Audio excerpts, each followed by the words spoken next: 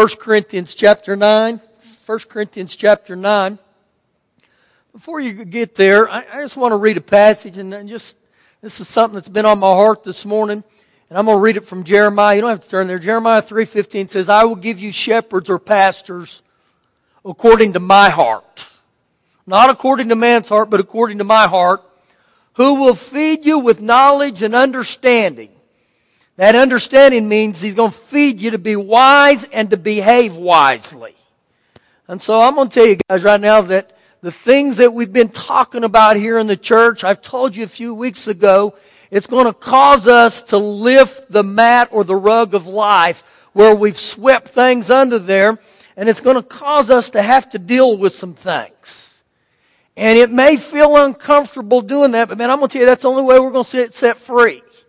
And so we're going to walk this out together day by day and week after week. But I want you to know here, guys, today you're not going to get cinnamon rolls and you're not going to get cobbler and ice cream and dessert.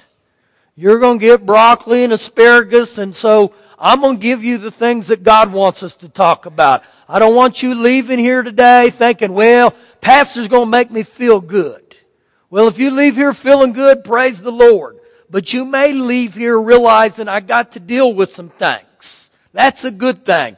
And so if you've been here the last few weeks, we talked a few weeks ago about I got to recognize some things in my life.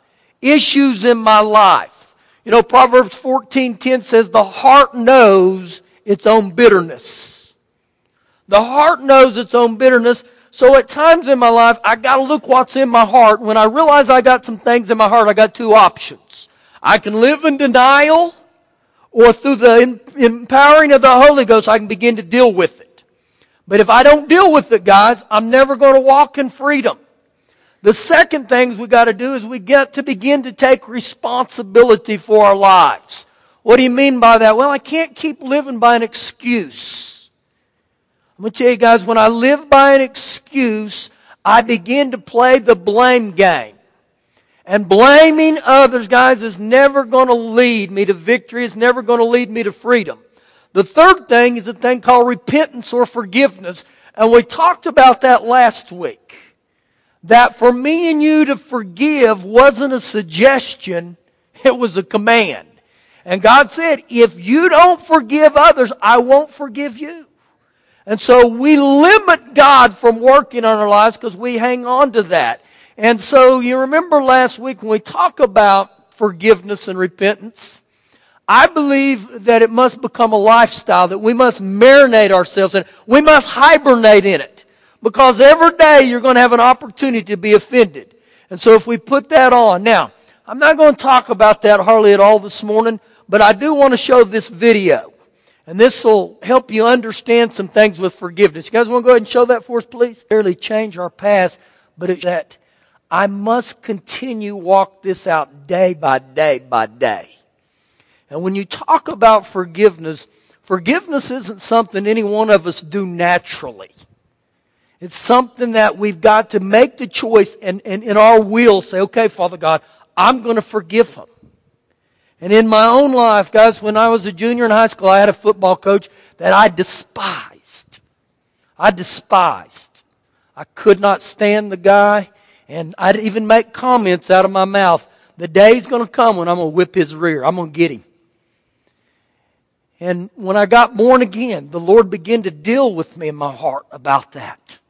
About letting that go. And at first I didn't want to do it. But out of my mouth, I began to say, Father God, I forgive Coach Good.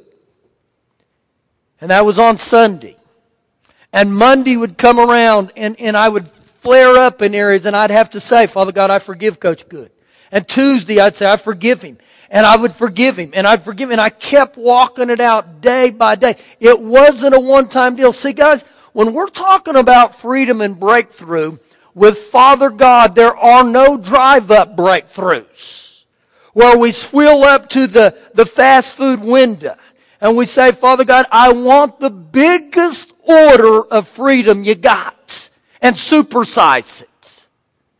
No, with Father God, guys, to walk in freedom, I'm going to have to walk it out day by day.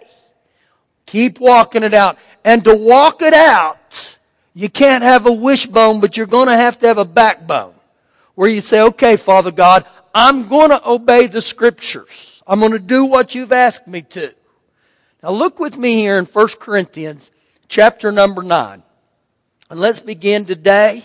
See how far we get. And you'll begin to sense the flavor of this morning where the Lord's going. It says in verse 24, Do you not know that those who run in a race all run, but one receives the prize? Run in such a way that you may obtain it. That you're going to have to persevere. You can't quit. And so he said, we all run. And the thing is, if every one of us were in a race today, some may run faster than others, but the bottom line is we just keep running day by day by day. Verse 25. And everyone who competes for the prize is temperate in all things. That word temperate there means they exercise self-control. They discipline themselves. They train hard. And when we talk about self-control, one of the 9 fruits of the Spirit that's mentioned in Galatians 5:22 and 23 is the gift or the fruit of self-control. I believe it's one of the things, guys, we've got to ask the Holy Spirit to come on the inside of us. Remember, just as we sang, He changes us from the inside out. And so we must begin to get to the point where we say, okay, Father God, I need to have self-control. I need to have some discipline in my life to keep running and keep running. Keep doing these things that move me toward the kingdom of God. Why? Now they do it to obtain a perishable crown, but we for an imperishable or an eternal crown. And you'll notice the I's in verse 26 and 27. Therefore I run, thus not with uncertainty. Thus I fight not as one who beats the air. And so the Apostle Paul is saying when he uses the word I must take responsibility. I must run. I must fight daily. Because you know one of the reasons we have to understand this, guys, is because we have an adversary. We have an opponent called the devil. And whether you like to believe this or not, the devil can't stand you. Actually, John 10:10 says that he wants to kill, steal, and destroy you. Any way he can. If that's keeping you in bondage, he'll do it. And what I found out about the devil is the devil doesn't take weekends off. He doesn't take holidays off. He's going to come after you every day. So I must run and fight. How do I do that? With the things of God. Now look what Apostle Paul said in verse 27. But I discipline my body. I discipline my body. Why did he say that? Because he goes on to quote here and says, and I bring it into subjection. You know what that tells me? That if I don't discipline my body, it's going to get out of subjection. It's going to start doing what it wants to do. And when I look what the Apostle Paul says, I begin to think the other day that so many times in our life, we abuse our body. What do you mean by abuse it? We don't eat right. We don't exercise. We don't get the proper amount of sleep. But yet then we come to church and we say, Father God, heal me. And I think that doesn't even add up. And even spiritually, that's what we do many times. We break the things that God's asked us to do through His Word, through His commandments, but yet we come in and we expect God to bless us. We got to come to the point where we say, okay, Father God, I'm going to discipline my life, even in the area of, I got to get in the Word every day, guys. We feed our natural man 3 hot meals a day, and we feed our spirit man 1 cold snack a week. And we wonder why we get kicked around spiritually. And so the Apostle Paul is saying here, I must bring my body into subjection, lest when I have preached to others, I myself should become disqualified. He said, man, I can't disqualify myself by being irresponsible. Look over to 2 Corinthians chapter 6. 2 Corinthians chapter 6. Now remember, guys, we're working on something here. We're working on some things that if leading ones to freedom in what areas? Well, I believe God still wants to set the captives free. I still believe God heals the brokenhearted. I still believe God is the God who breaks the yokes of bondage. We read Psalm 103:3 last week that God said, I heal all your disease. He didn't say I medicate your disease. He said I heal your disease. And so God is still the God who does those things. 2 Corinthians 6 verse 11. O Corinthians, we have spoken openly to you. Our heart is wide open. You are not restricted by us, but you are restricted or restrained. How? By your own affections. Now in return for the same, I speak as the children, you also be open. Do not be unequally yoked together with unbelievers. Now when we look at that, most of the time that is used in content with marriage. And I believe that's sufficient for that also. That we should never marry anyone that's not a believer. But it means more than that. Actually, in verse 14 there, it cross-references into 1 Corinthians 4:14. And the Apostle Paul said, I don't speak this to shame you, but to warn you. And then the next cross-reference he gives is in 1 Corinthians 5 verse 9. And it says, don't keep company with the sexually immoral. And so when we begin to look at this, one of the things we must understand as believers, we got to break up with the world. We're not called to live like the world, guys. That as believers, we shouldn't act like the world. And this is one of the areas we must learn to become self-disciplined in our lives. I remember after I got born again, my brother would tell me this numerous times. You keep running with the snakes, you're going to keep getting bit. And you know what? He was right, because if you want to see your future or who you're going to look and act or be like, just look in the mirror and look who you're hanging out with. And I'm going to tell you, it'll let you know real quick, because you start running with the world, you're going to act like the world. Period. You're going to begin to think like the world. Now, look what he goes on to say here. For what fellowship has righteousness with lawlessness? What fellowship has right with wrong? Extreme, isn't it? He says, and what communion has light with darkness? And what communion has light with darkness? And what harmony or accord has Christ with Belial? And Belial, you know who he is? That's a description of the devil, the wicked one. Or what part has a believer with an unbeliever? And what agreement has the temple of God with idols? For you are the temple of the living God, as God has said. And so we're the temple of God. So I can't do things that defile the temple. That's where I must live discipline. Where I say, Father God, I'm going to live for you. I'm going to do everything I can to serve you. Does that mean we got to be perfect? No. Now look what he goes on to say. I will dwell in them and walk among them. I will be their God, and they shall be my people. Therefore, this is our part. Come out from among them and be separate, says the Lord, and do not touch what is unclean. And this is God's part. And I will receive you. And so right here, in order for a covenant to be in existence, it takes both parts. God's got to do His part, and I got to do my part. Now you got to understand with Father God, God doesn't break His covenant. God is the God, just as we sang. He's unending, never ending. He cannot lie. And so if we break the covenant, it's because we haven't separated ourselves. We haven't severed ourselves. Now look at chapter 7, verse 1, right there while you're at. Therefore, having these promises, beloved, and the promises were verse 16 and 17, get this. Let us as believers cleanse ourselves from what? All filthiness of the flesh and the spirit, and perfect holiness in the fear of God. And so when I look at this, the Apostle Paul was telling us here, don't be around ones that cause you to be inconsistent in your faith. Don't be around ones that cause you to compromise, because if you get around the world, before long you're going to be what I call a triple threat. You're going to stumble, you're going to fumble, and you're going to ultimately fall. And so right here he tells us, let us cleanse what? Our flesh and our spirit. Why? God wants to perfect holiness in us.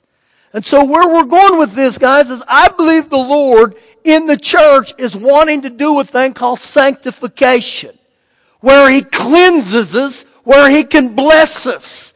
How is God going to sanctify us? Well, we begin to repent of our sins. We walk in repentance and we forgive others. But in this one, I believe with all my heart, as believers, we must renounce sin. Remember I said a few weeks ago, guys, God does not bless sin in our lives. No matter who we are, God does not bless sin.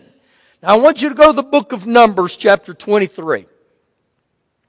Numbers, chapter 23. And as you're turning there, it's Genesis, Exodus, Leviticus, and then Numbers. Right there in the first part of the Bible. This is a passage, and I call it the doctrine of Balaam. And Balaam, his doctrine is still in existence in the church today. But there was a wicked king named Balak. And Balak was a heathen. Balak despised God's children, God's covenant, the Israelites. He despised them so much he wanted to see them killed. So Balak gets word of this guy who's a seer named Balaam, who went around casting spells on people. And Balaam was known as one that when he cursed, whatever he cursed, it cursed. Whatever he blessed, it blessed. So Balak says, I want to hire you to get rid of the Israelites. So Balaam says, I'll do it. So Balaam goes and he tries to curse the Israelites, but he couldn't do it. He tried and he couldn't do it. So here in Numbers 23, let's start in verse 11. I'm going to bounce for time's sake in this chapter. Then Balak said to Balaam, what have you done to me? I took you or hired you to curse my enemies, and look, you have blessed them bountifully. Dude, I paid you to curse them, and instead of cursing them, you put all these great blessings upon them. So look at Balaam's response to him in verse 12. So he answered and said, must I not take heed to speak what the Lord has put in my mouth? In other words, when God puts stuff in my mouth, I can only speak what God's put in there. So Balak, he said, man, I'm not going to give up this easy. He said, we're going to go to another location. We're going to go high up on the mountain. We're going to erect our altars. And then you know what you're going to do? You're going to curse the Israelites. So Balaam goes through the same thing. He can't do it. This time the Lord says to Balaam, He said, I want you to go back and say these things to Balak. What was he going to say to him? Look in verse 19. Now we got to get this, guys, right here. God is not a man that He should lie. Now I got to get that in my thinking, guys, right here. God does not lie. Period. No ifs, ands, and buts about it. The Bible says that God's word is forever settled in heaven. So He said, God is not a man that He should lie, nor a son of man that He should repent. Has He said, and will He not do? Or has He spoken, will He not make it good? And so what you begin to see here in all this is that God is a man that He's going to do exactly what He speaks and what He says. He's not going to change.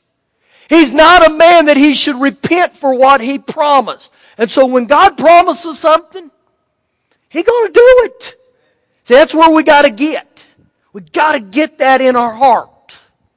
Now, the very next verse, it gives us an insight on some things. Verse 20, behold, I've received a command to bless. He is blessed, and I cannot reverse it. He has not observed iniquity in Jacob, nor has He seen wickedness in Israel. Now I'm going to highlight right there. He has not observed iniquity. Iniquity is progressive sin.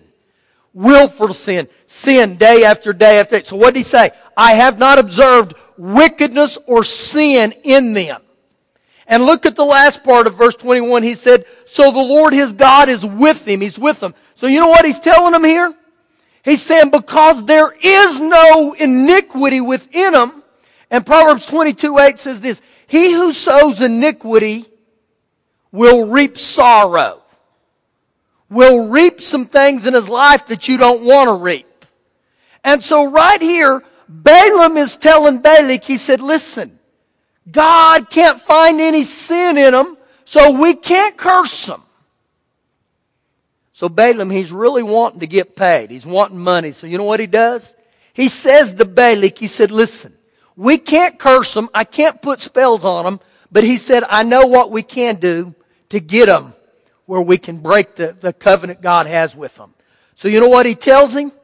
He says, we must bait the Israelites or entice them to sin. Now once again, we're not to be unequally yoked with unbelievers. They knew this. Look in chapter 25, verse 1 here. Look what happens. Now Israel remained in the cassia grove, and the people began to commit harlotry with the women of Moab. So let me tell you what's going on here.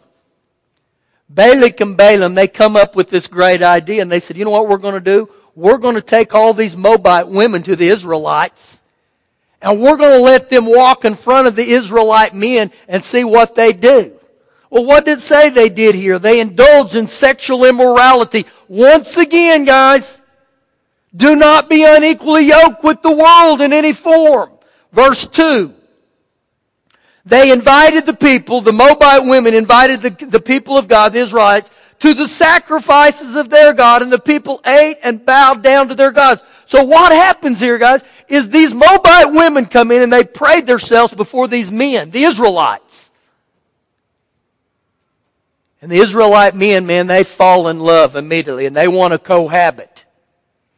And so they get the men drunk, is what they do, and then they tell them, if you want to be a part of our lives, then you get down and bow and worship our idols. And they did. And they did. They compromised, and they knew it wouldn't please God. So look what happens in verse 3. So Israel was joined or submitted to the god or the god of Baal. And the anger of the Lord was aroused against Israel. So guys, when I break the things of God that God asked me to do, it's not pleasing in God's sight. Verse 4. Then the Lord said to Moses, take all the leaders of the people and hang the offenders before the Lord. Out that the fierce of the anger of the Lord may turn away from Israel. You know what he's pointing out here? I'm going to tell you guys, when we turn on the things of God, there's serious consequences. That's why I must live disciplined. To say, I'm going to serve God day after day after day. So Moses said to the judges of Israel, every one of you kill his men who were joined to Baal of Peor. In other words, get rid of sin, guys. Renounce it. Look what happens in verse 6. And indeed, one of the children of Israel, covenant, he came and presented himself to his brethren, a Midianite woman, in the sight of Moses, in the sight of all the congregation of the children of Israel who are weeping at the door of the tabernacle of the meeting. So you know what's going on here, guys? Get this picture. And this is where the doctrine of Balaam is still active in the church today. Just like the Israelites, we're all in here worshiping God like they were. It says they were at the tabernacle of the meeting. So they're all sitting in the church service worshiping God. It said they were weeping. I believe they were crying out because of the sin they were in. They were calling out to God. All of a sudden, this one Israelite, this man who was covenant with God, one of God's chosen, he strolls in with this woman before Moses and all the people. You know what he did? He blatantly had an act of sin. And he comes walking in, and his mentality is this: I can do whatever I want. It's okay. It's okay. See, how many of us in the church right now, we're yoked together with the world. We confess Jesus as Lord, but we don't live like that. And so what ends up happening here because of this, you can imagine how this grieved the Father's heart. Can you imagine what would happen if that happened this morning? But see, it happens every week. We come in here, guys, and we think we can sit here and do things that makes all of you think, man, pastor's really spiritual. See, I can come in here just like you, and I can be living in blatant sin, and I know all the Christ talk, the Christ religion. I know all the things to say, but my heart can be so far from God. And look what happens here. Verse 7. Now when Phinehas, the son of Eleazar, the son of Aaron the priest, he saw it, he witnessed it, he rose from among the congregation, and he took a javelin in his hand, and he went after the man of Israel into the tent, and thrust both of them through the man of Israel and the woman through their body. It bothered him so much that this guy would blatantly sin in front of him. He takes a javelin. And he didn't look and say, it's okay. Your sin's okay. You know, we live under grace. God's okay with it. Your sin's okay and my sin's okay. No, you know what he did? He knew that they had insulted Father God, and so he put a stop to it. Now, you know what a lot of people would say in our society? They'd say, don't judge me. You better not judge me. You know what? He didn't judge him. He judged the sin in his life. And I look and think, this is what's got to begin to happen in the body of Christ again. Not that we're better than each other, but if we want God's best, and I believe in the church right now, God is raising up men and women that will become father figures spiritually, that can look at each one of us and say, man, you can't keep living in sin. God doesn't bless that. I remember when I was 20 and giving my heart to Jesus, I had a guy that I think God specifically wrote him letters that the stuff I was doing. And he would knock on my door, and he was a big guy. I mean, he was big, this rascal. I knew I couldn't whip him unless I had a bat. And I'm capable of using a bat. I'm pretty good at picking up equalizers. This guy was, I'm telling you, he was an animal. He, back then they run the 100 yards, and he ran 9.9 in the 100, and he threw the shot put over 55 feet. So I knew I couldn't outrun him, and I knew I wasn't stronger than him, but he would irritate me. He'd come in and say, Stormy, you can't keep doing those things. And I'd get so mad, I'd look at him in that eye of the tiger, rise up. But you know what? I knew he loved me. And he wasn't judging me. He was judging the sin in my life. And you know what? Years later, I went up to him, and you know what I said to him? Thank you for telling me the truth. Thank you for getting in my face in love. And I believe that's what's got to happen back in the church again, guys. That God, we got so many within the church that have an orphaned heart, a broken heart. And so he jabs them with the javelin, and look what happens at the end of verse 8. So the plague was stopped among the children of Israel. And those who died in the plague were 24,000. Because of why? Sin. It wasn't that God didn't love them. They got out of the covenant. And you know what? People will say to me, well, Pastor, you got to understand, that's Old Testament. We don't live under the Old Testament. We live under grace. Well, that's a great thought, but why did the Apostle Paul say in Romans 6:23, the wages of sin is death? Now that's New Testament. And so there's still consequences for me living in sin. And when I read what he did, I began to look and think, Lord, I must put sin to death in my own life before sin puts me to death. And I got to get back under the covenant of God. You know what God's covenant is? I love what God loves, and I hate what God hates. And I'm going to tell you one thing that God hates. Actually, the Bible says it makes him throw up, is when we live lukewarm. And you know what lukewarm is? I'm a saint on Sunday, and I'm a sinner on Monday. I believe God is wanting to help us, guys. He's wanting to bring us back up. And remember, God is not a man that he should lie. Does God want to bless us? Does God want to set the captives free? He does. But is there so much sin within the church that he can't? So you begin to see here the thing of sanctification. God's wanting to help us get our hearts right with unforgiveness. And he's wanting to help us to say, man, I got to get rid of sin in my life. Is he saying we got to be perfect? No, but you know what he is saying? That when I do sin, it should bother me. Now go to the book of John chapter 5. And we're going to end with this. John chapter 5. And you know, I'm telling you guys, I realize this isn't the greatest or the most enjoyable thing to hear about this stuff. But I'm going to tell you, we're working on something here. We're working on some people's heart with unforgiveness. We're working on some things. There's going to be some victory released in here, guys. I'm going to tell you, when I read the other day that how God still sets the captives free, I got excited. I said, that's my God. Father God, if you said you still set the captives free, then He still does it. He still heals the brokenhearted.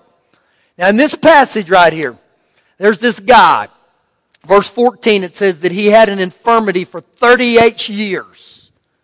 38 years. You know what the message says in there? That he had a deep-seated and lingering disorder. I guess so. 38 years. How many have ever been in bondage to something for a long time? You don't have to raise your hand. Man, I've been in bondage to things for a long time. I've had some deep-seated and lingering disorders among me. And so this was a deep thing to this guy. And look what Jesus says at the end of verse 6. He said, do you want to be made well? Duh. What do you think, Jesus? Do I want to be made well? 38 years. But isn't it interesting that Jesus, He asked the guy, do you want to be made well? Why did Jesus always ask that? Because He gives us a will. It's the same thing when you got born again. Is getting born again and giving your heart to Jesus a great thing? Yeah. But when Ernest gave his heart to Jesus, Jesus didn't get him in a headlock and say, get born again. Now, he would probably like to do that with us, but he doesn't do that. Well, in this situation, you know what he says? He said, listen, buddy, do you want to be made well? And the guy in the next verse, you know what he does? He breaks out his list of excuses. Why he can't. And I think Jesus finally gets sick and tired of hearing that. In verse 8 at the end, He said, rise, take up your bed and walk. What does that mean? Jesus is telling him, if you'll just listen to me and obey me, things will work out. Rise. Whose job was it to rise? His. He had to make the decision. Now, later on in the passage, Jesus bumps into him. Now, this is where you got to get this. Verse 14. Afterward, Jesus found him in the temple and said to him, see, you've been made well. So you know what that tells me? Evidently, he got up. Otherwise, you know what? He'd still been back there telling everybody his problems for the last 38 years. God doesn't like me. God doesn't heal. God doesn't set the captives free. And see, that same aroma has come back into the church where we pray for people and nothing happens. And you know what they say? You know, the Bible is not relevant to the 21st century. The Bible's outdated. How many have heard that lately? It's amazing how many times the Bible's outdated. It is. So salvation's outdated. See, this is what ends up happening there. And so we begin to make excuses. Now, the Bible's true. The Bible's true. See, I don't want to pray for people unless their hearts are right. You know why? Because I can lay empty hands on empty heads all day and nothing's going to happen.